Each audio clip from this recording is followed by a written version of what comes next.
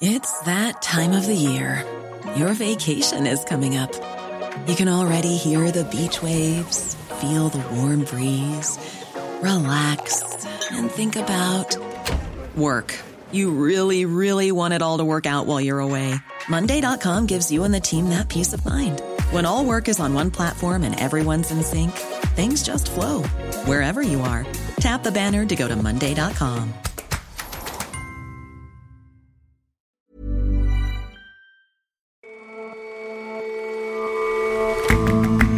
Hello and welcome to The Intelligence on Economist Radio.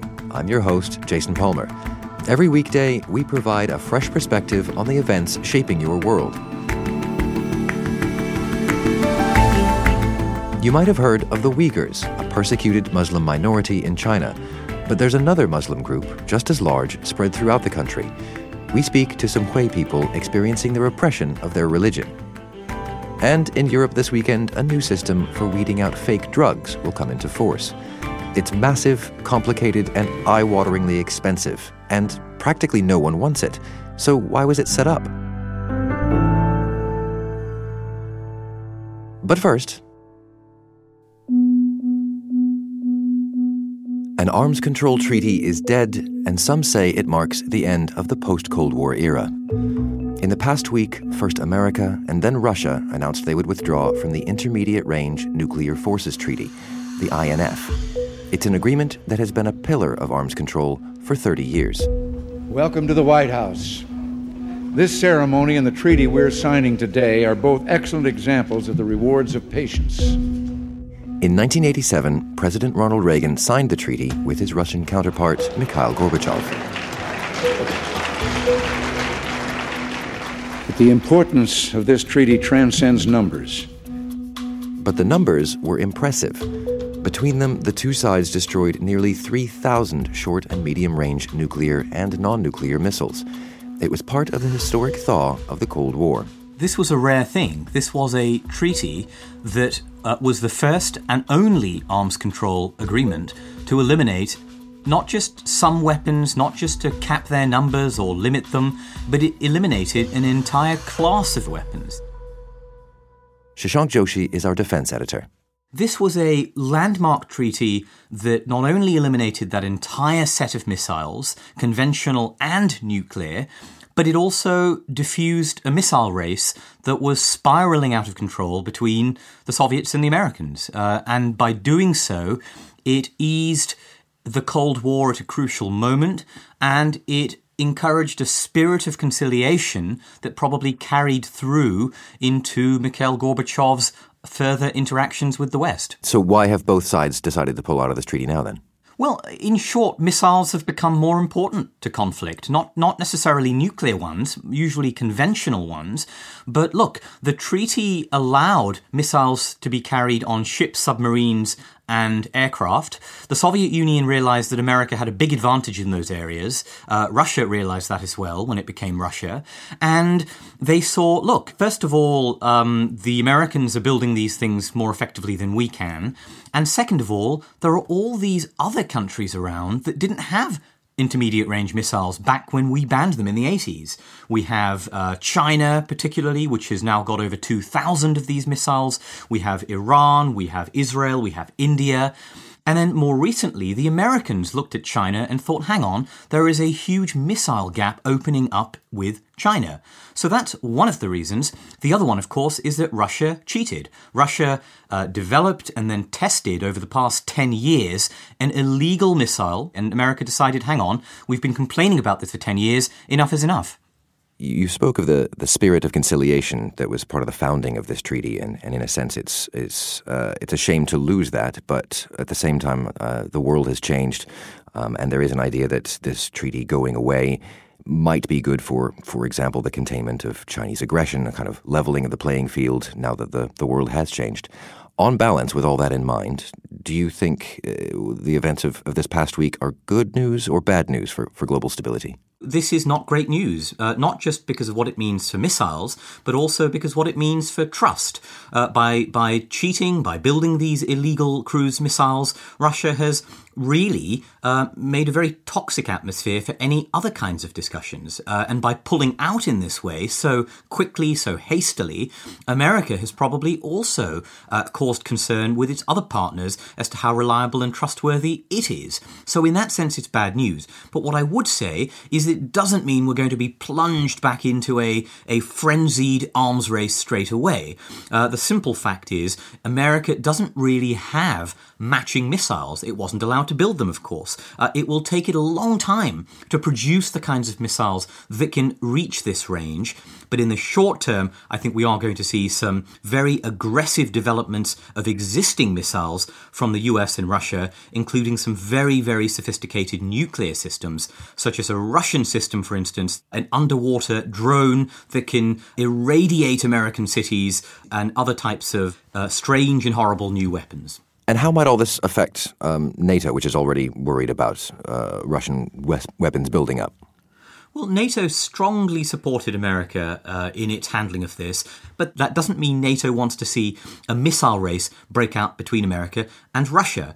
There may be some NATO allies, particularly those in the East, like Poland, who would be happy, indeed delighted, to take on new American missiles that could reach Moscow and other parts of Russia. But that doesn't mean the rest of the alliance would be keen on seeing that kind of shift. Now, if America were to cut a deal with an individual country like Poland or someone else, that would be very destabilizing for the alliance at a time when, as we all know, transatlantic trust is already very low. In other words, Vladimir Putin, by cheating, may have very successfully set the cat amongst the pigeons in the Western alliance. Shashank, thank you very much for your time. You're very welcome.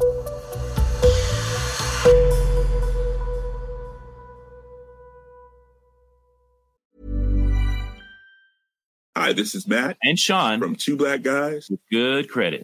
From a local business to a global corporation, partnering with Bank of America gives your operation access to exclusive digital tools, award-winning insights, and business solutions so powerful you'll make every move matter. Visit bankofamerica.com/banking for business to learn more.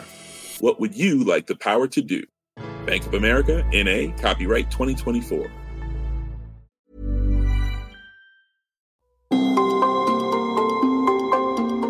When you're covering China, you're covering a continent-sized country.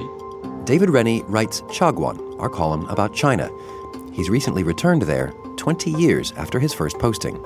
It's still China, even if the buildings have tripled in height and you can get a latte on every street corner. It's still definitely the same place.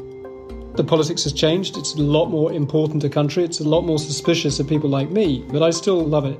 And I still love getting out of the big cities and talking to real Chinese. Chagwan means tea house in Chinese, and it's historically a place that ordinary Chinese of every class could gather and exchange ideas and debate, and that's what we hope the column will reflect. I want to get out of the big cities and explain people who don't necessarily make headlines, not the most famous people or the poorest or the richest, but just what is life like in this gigantic country of well over 1 billion people, talking to people who don't often have a voice in the Western media, and using the column to get away from the news headlines and try and explain the kind of the big trends in society.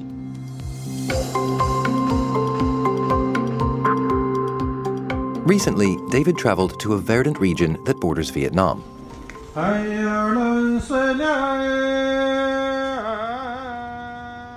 went to Guangxi, which is right down in the south of China. It's the landscape you think of if you think of Chinese scroll paintings. You have these very sharp limestone peaks covered in trees and forests. And in the middle of this iconic Chinese landscape, you have some villages with a lot of Muslims living in them.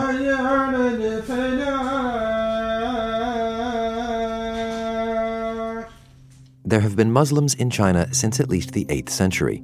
About half of them are Uyghurs, who live in the Xinjiang region in the north. Their persecution has been widely reported. The Communist Party is accused of locking up hundreds of thousands of Uyghurs in internment camps. Officials in the region say they are re-education centers that tackle extremism through thought transformation. Around another 10 million Chinese Muslims are of the Hui ethnicity, who live all over the country. They too have been suffering government repression, but of a more subtle kind. And I visited a village near a city, Guilin, big tourist center, a little mosque, looks a lot like a Chinese temple. It's been there 100 years. And it's a real example of how some forms of Islam, particularly the Hui minority, they have integrated for centuries into Chinese life. And how are these Islamic groups viewed by the Communist Party?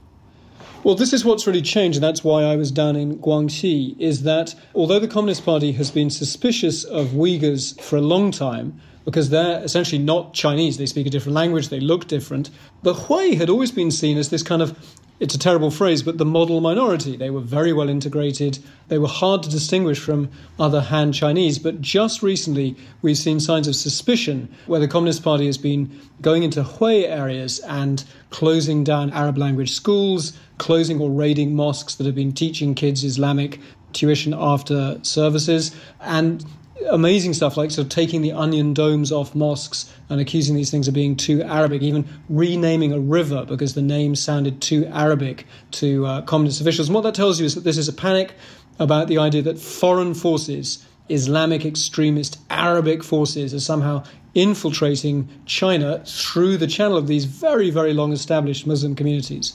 Allahu Akbar.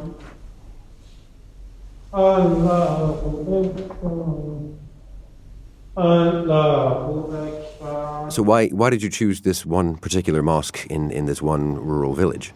So I went because it's near the hometown of a World War II general who was a very senior general, but who's also a Muslim and who stood for something that at the time was sort of well understood back in World War II, which was that you could be a Muslim and a patriotic Chinese citizen fighting the Japanese. He's almost completely forgotten now. The village nearest to his with a functioning mosque, the imam was both kind of pretty miserable about how few people locally actually really do very much about their Islamic faith, but he was also very hospitable, and it was a very moving event. It was a very small mosque, looked like a Chinese temple, had a courtyard.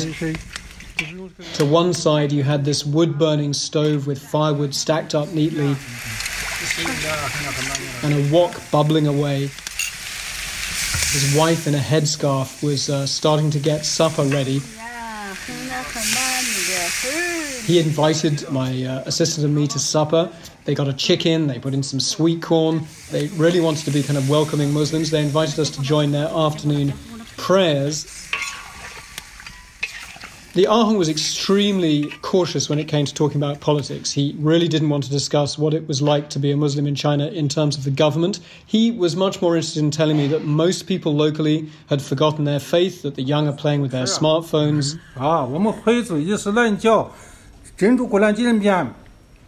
That people locally drank alcohol and ate pork. So he was sort of a weirdly forlorn figure in this village when you have this government campaign nationwide worried about Islamic extremism. In this very Chinese rural village, it felt like a kind of a faith a bit adrift. You mentioned this notion of simply accepting what Allah gives you, but what these people are facing is, for example, in some provinces, the abolishment of standards for halal meat. It's very hard to strictly follow the faith if the government is kind of undermining things even at that level, right? Yeah, it's really interesting. So until quite recently, you would have chirpy stories in the state media about how Hui businesses were doing great business, making halal food and selling it to the Muslim world, to the Middle East. And several provinces developed kind of their own local standards for halal food and halal meat. That is now under pressure. You're seeing attacks in the state media saying that this is Arabization, and so these standards need to be abolished. And I actually met a family in the village who were busy salting and curing ducks, ready for Spring Festival. They were a Hui family. There was a guy with a bowl full of neck bones that he was salting, ready to prepare as a sort of food of some sort. And I asked them if they were preparing halal ducks, and they said, no, there's no call for it at all. There's no market for it. Most of our customers are Han, and they seem very indifferent to the idea of trying to distinguish themselves as Hui businessmen. That's different from how it used to be. And so in that sense, the government push to essentially kind of rub these people out of history is working? It's one of those moments where a lot of ordinary Chinese will just kind of pull back. So I was asking fairly benign questions, very benign questions, this family who was sort of sitting in an alleyway outside their house.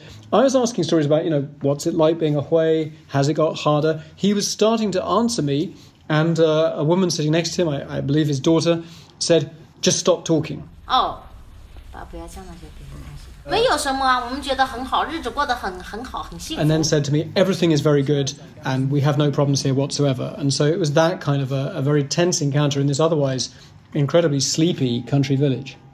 So it seems from what you've told me, David, that there have been times in the past where the Hui were quite integrated, that there weren't these pressures on Muslims generally and the Hui in particular. Why has that changed? What's different now? Absolutely. Several times in Chinese history over the centuries, you've had Hui intellectuals saying that you can have dual loyalties. You offer the emperor and then the government, then the Communist Party, your political loyalty, but you can also be a good Muslim. And that if you educate Muslim children, that's also going to help modernize and develop the country.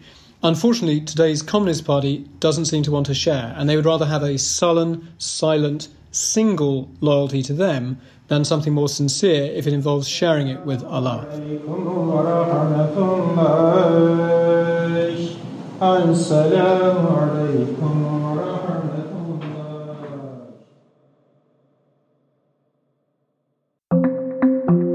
There are a lot of numbers floating around at The Economist that arise as part of our journalist reporting, so I've been asking them to drop by with interesting numbers they've come across.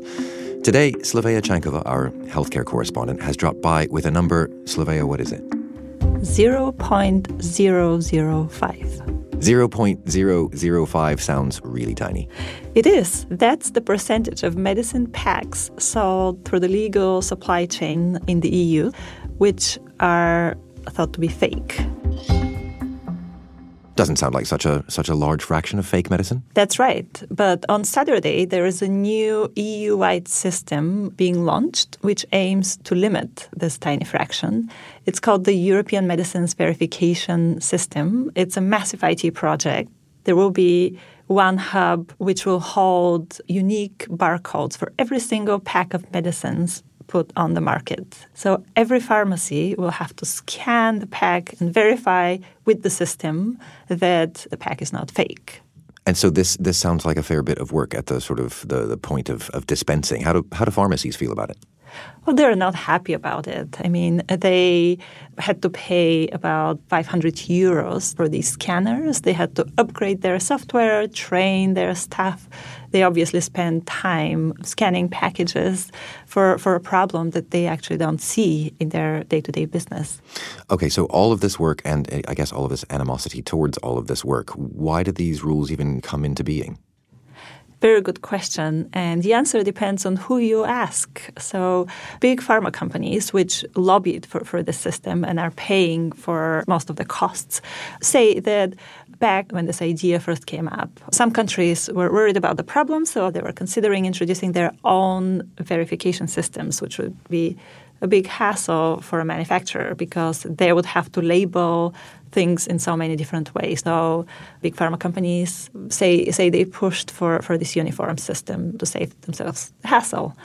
Others in Brussels say that big pharma companies had a different motive. They wanted the system as a means to put the squeeze on parallel traders. Who are they? They're firms which buy medicines in EU countries with lower prices and sell them in countries with higher prices, which they can do legally because there is free trade within the EU. Right, so the idea is making them comply with this new EU-wide directive is just essentially a great deal more work, more packaging, more labeling, more hassle, and then that just kind of maybe squeezes them out of business. People say that was the idea. So what's going to happen on Saturday when these rules actually go into effect? So it looks like there will be lots of glitches. So pharmacists are going to get lots of false alerts for all sorts of reasons. Pharmacists are being told in many countries to just ignore these alerts, assume they're false alerts for one reason or another, and go ahead and dispense the pack. Right. So a system that no one really wants, solving a problem that no one really has, using kit that no one really believes. That's probably a good way to summarize it. Right. Slavea, thank you very much. Thank you, Jason.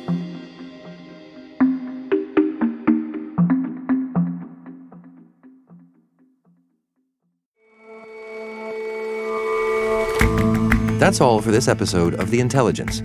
You can subscribe to The Economist at economist.com/radio offer. 12 issues for $12 or £12. See you back here tomorrow.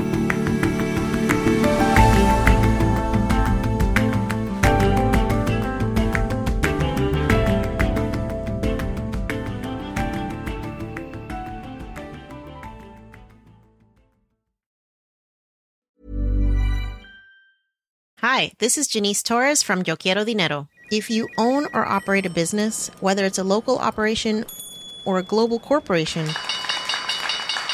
partnering with Bank of America could be your smartest move.